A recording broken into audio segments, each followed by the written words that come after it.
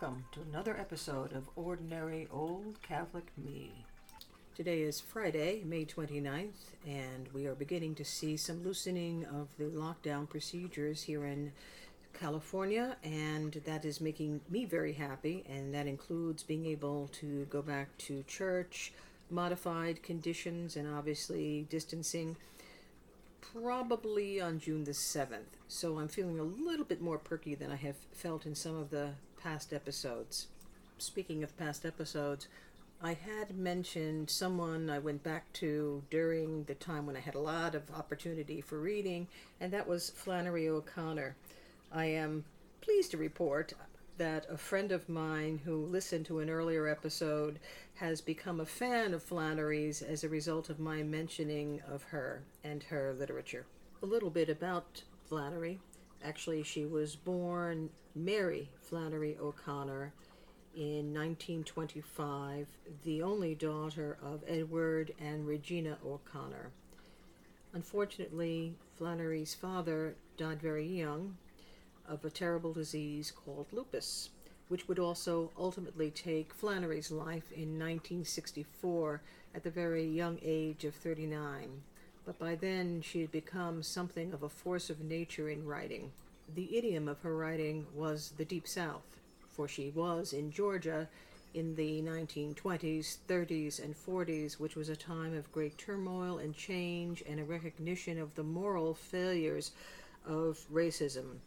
She wrote about what she knew, the interactions between white and black people in that place and time. This has made it very controversial these days, and I would expect that, unlike when I was going to school in the 60s and 70s, she is not read quite as much because she used language of the time and place which is not acceptable today. And her reasoning was to show how things were at that time and the frailty of those people of that time, both white and black. I don't know if she feels this way today, but Alice Walker, who wrote The Color Purple, wrote about O'Connor. Essential O'Connor is not about race at all, which is why it is so refreshing, coming as it does out of such a racial culture. If it can be seen to be about anything, then it's about prophets and prophecy, about revelation, and about the impact of supernatural grace on human beings who don't have a chance of spiritual growth without it. The story I want to talk about today is probably the first iteration of her theology. She probably wouldn't like me saying that because she didn't want to be so closely identified with Catholicism as a writer in sort of that treacly, I'm a Catholic writer, something pious. She didn't particularly like that kind of writing. I suppose she wanted to affect a Catholic sensibility, but wanted it to be available to everyone, because grace is available to everyone. That is true whether you're Catholic or not. And the other thing about grace is that very often we either don't see it being offered, and even if we see it being offered, we just outrightly reject it. That was the thing about the O'Connor stories I had a problem with, is that the context, the stories themselves were often very ugly. Grotesque is a word that is used most often to describe the way O'Connor wrote. And it's hard to believe because she was this sort of demure-looking woman who, as she got older, was also very frail on her crutches. The liveliness she could not have in her physical life, she had on the paper, on the page. And add to that, the toughness of spirit. If you believe in the fall, that is, Adam and Eve, who stand for all of humanity, disobeying God by grasping at being God themselves, then you understand that all of the things around us, the disorder that we see, and during this particular time we're seeing an enormous amount of disorder, and we always have seen disorder, even though you and I were not alive for it. Flannery's characters, like we are living in that disorder. And it's in that disorder that grace is offered. And so, of course, we can't see it so easily. And I guess it's arguably reasonable that we don't always accept it. I don't know if God feels that way, but I can understand why we don't always accept it, why I don't always accept it. I guess from my point of view, this first story of O'Connor's is relatively benign in terms of the level of the grotesque. There really isn't any in here. It's a rather straightforward story. It isn't like A Good Man is Hard to Find, which is a later story, where basically everybody in the whole story dies, and you say to yourself, okay, what good has come out of this? The Geranium begins in New York and then sort of toggles to the South, where a character named Old Dudley, a white man, is now living with his daughter in New York. And he's not happy in New York. He feels confined in New York. And he's regretting that he even went to New York at a moment when both he and his daughter had a sort of weakness of a sensibility, in her case, of duty, and his that, oh, maybe it would be okay if I live in New York. But he's constrained in New York. And he thinks back to the time when he lived in a boarding house after his wife died with a bunch of other old ladies, and downstairs the people who took care of the property were two black people, Letitia and Raby. The only sign of life in New York is across the window of a kind of an alley where you're surrounded by buildings, so there's no view. So the only sign of life is this potted geranium in a window. And from Old Dudley's point of view, it isn't much of a geranium, certainly not the kind that could have been cultivated near the boarding house in the South. But that geranium seems to be the only spark of emotional existence for him. And interestingly, when he was living in the South in that boarding house, the main source of energy and life for him seems to have been the two black people that he would go out possum hunting or fishing with. And this despite the fact that he felt superior to these people because of the nature of the cultural failure. When I read Flannery's description of the apartment building that Old Dudley is living in New York, I can resonate with it. Let me read a piece of it. New York was swishing and jamming one minute, and dirty and dead the next. His daughter didn't even live in a house. She lived in a building. The middle in a row of buildings all alike, all black and red and gray, with rasped-mouthed people hanging out their windows, looking at other windows, and other people just like them looking back. Inside you could go up and you could go down, and there were just halls that reminded you of tape measures strung out with a door at every inch. He remembered he'd been dazed by the building the first week. He'd wake up expecting the halls to have changed in the night, and he'd look out the door, and there were stretched like dog runs. The streets were the same way. He wondered where he'd be if he walked to the end of one of them. One night he dreamed he did, and ended at the end of the building, nowhere. When I was growing up in the Bronx, I lived in two buildings kind of like that. The first was a tenement of sorts, which was split in three separate buildings tied together. And in the front of that building, you'd always see people hanging out, particularly the older people who would scream at the kids not to play ball near their windows. And then in the back, we were facing another building, and there was an alleyway between us. And you would only hear sounds, and occasionally you'd see somebody trying to peek out. But it was very tight and cramped and not very pretty. And let me add, very gray. One of the things that I needed to get away from when I finally moved to California was the sense of the grayness of New York. Now, I'm not being entirely fair. Maybe I was just seeking some kind of change. Probably I was. I was a kid, a young adult. So in a way, what you notice about Old Dudley is that he's pining for the life that he had in the South, with these two black people or three black people that he knew, that he felt superior to, but had a close and warm relationship with. It's a very contradictory attitude.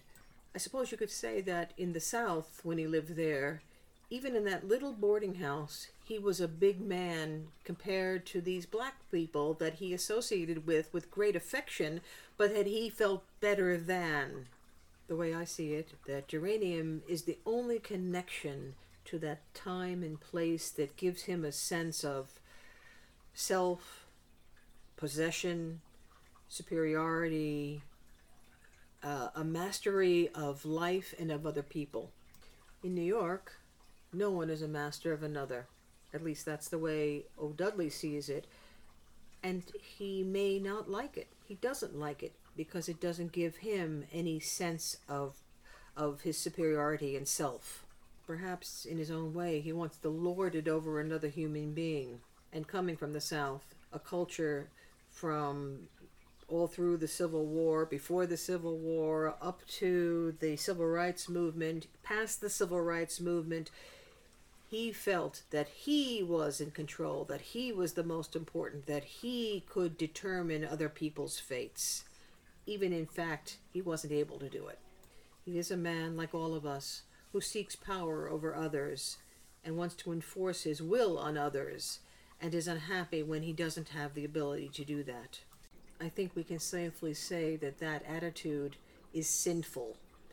It is the sin from which God tried to redeem us, or he has redeemed us, but that we still fight in an effort to grab power and to be gods ourselves. So old Dudley, already unhappy with his existence in this apartment building, finds out that a black man is moving into, or has moved into, number 10, 3 floors down. One day, old Dudley ventures out and starts to go down the stairs. And he's thinking of a time when he was hunting with Raby.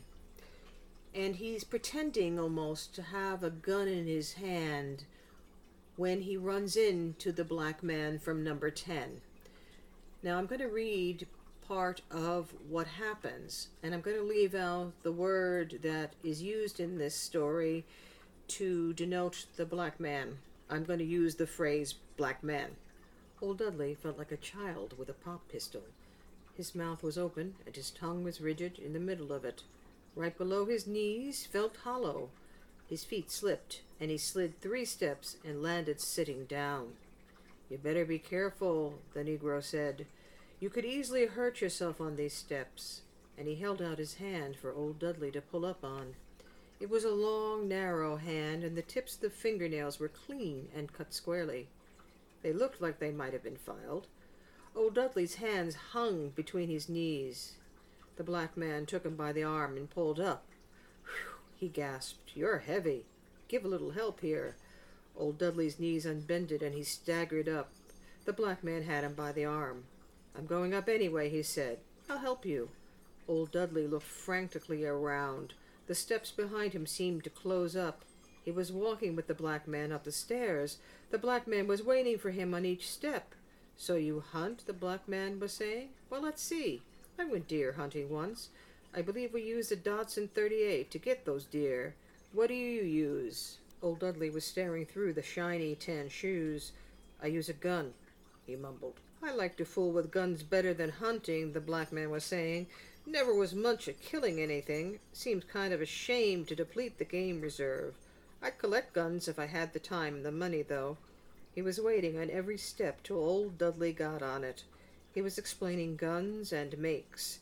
He had on gray socks with a black fleck in them. They finished the stairs. The black man walked down the hall with him, holding him by the arm. It probably looked like he had his arm locked in the black man's. They went right up to old Dudley's door. Then the black man asked, "You from around here?" Old Dudley shook his head, looking at the door.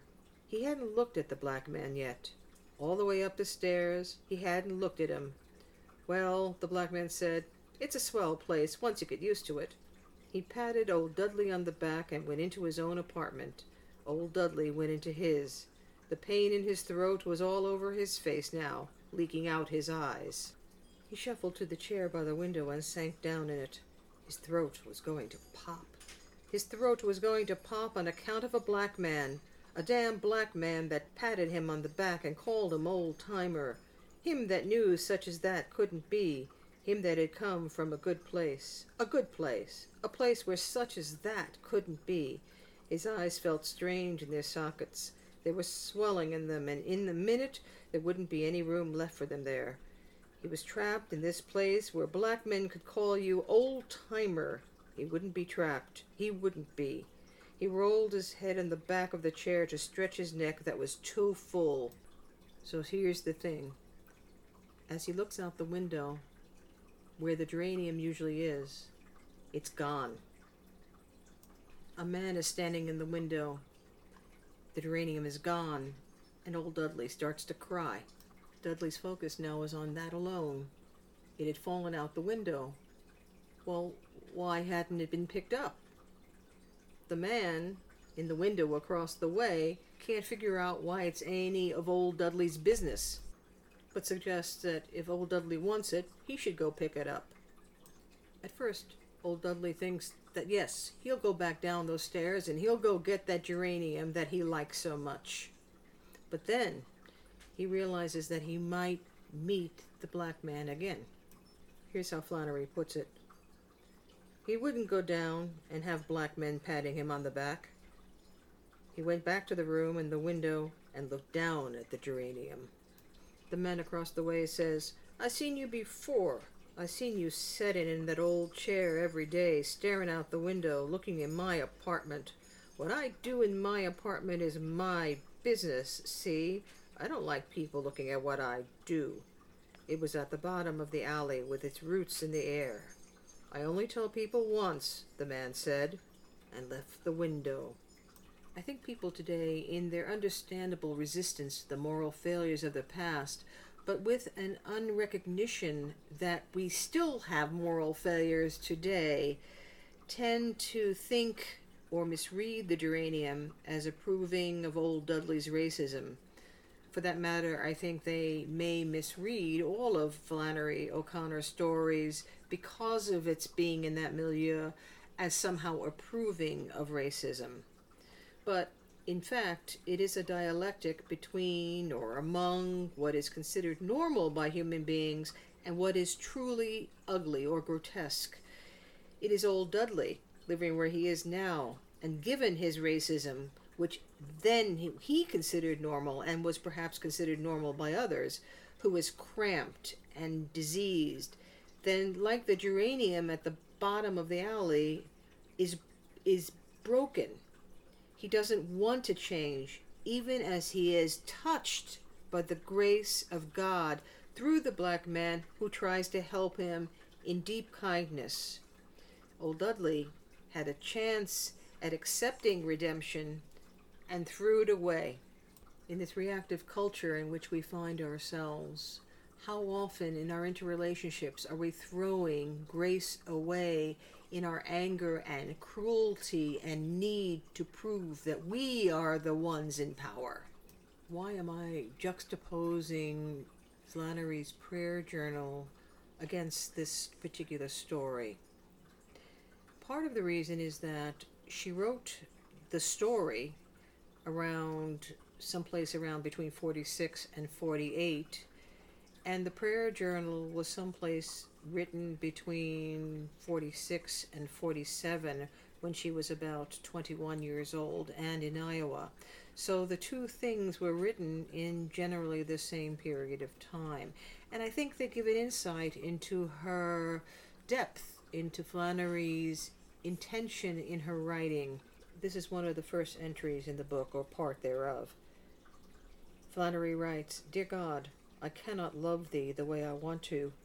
You are the slim crescent of a moon that I see, and myself is the earth's shadow that keeps me from seeing all the moon. The crescent is very beautiful, and perhaps that is all one like I am should or could see.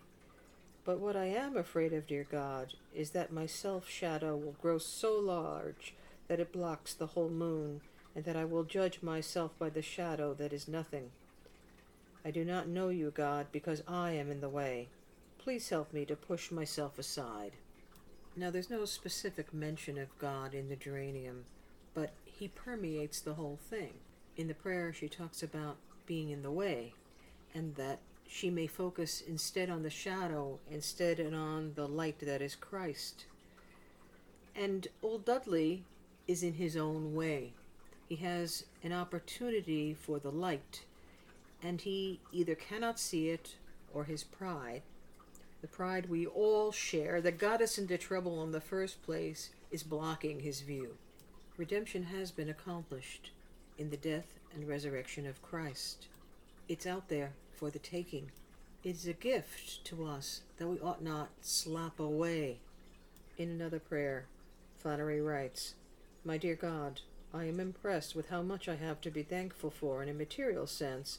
In a spiritual sense, I have the opportunity of being even more fortunate. But it seems apparent to me that I am not translating this opportunity into fact. You say, dear God, to ask for grace, and it will be given. I ask for it. I realize that there is more to it than that I have to behave like I want it. Not those who say, Lord, Lord, but those who do the will of my Father. Please help me to know the will of my Father. Not a scrupulous nervousness, nor yet a lax presumption, but a clear, reasonable knowledge. And after this, give me a strong will to be able to bend it to the will of the Father." You could say that old Dudley in the Geranium hadn't gotten to the point that we're discussing.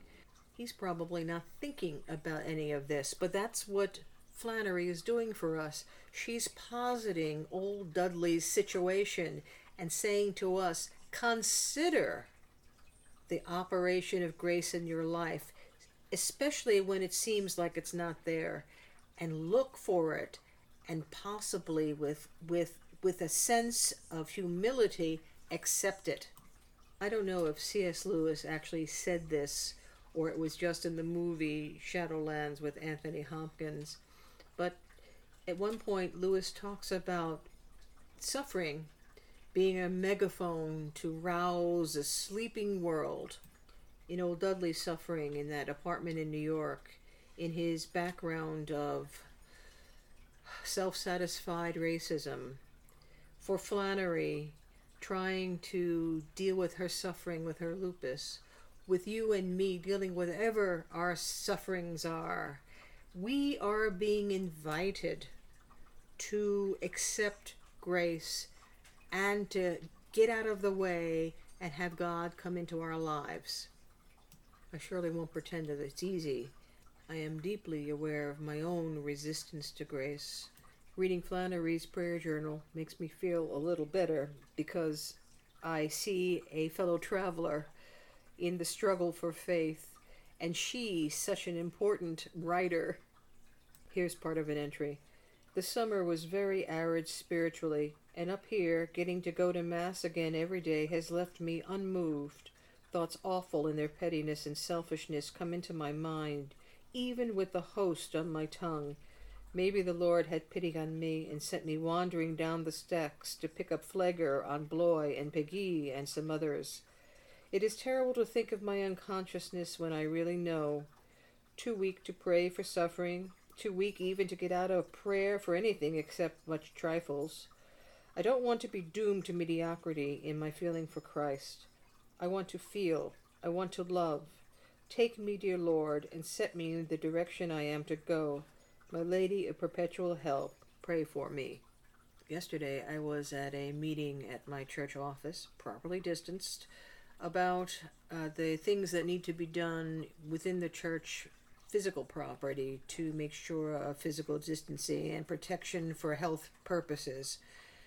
And I had noticed that the picture of the crucified Christ that was above the secretary desk and had been for years, probably 2 pastors back and our current pastor who has been there 3 years, was gone.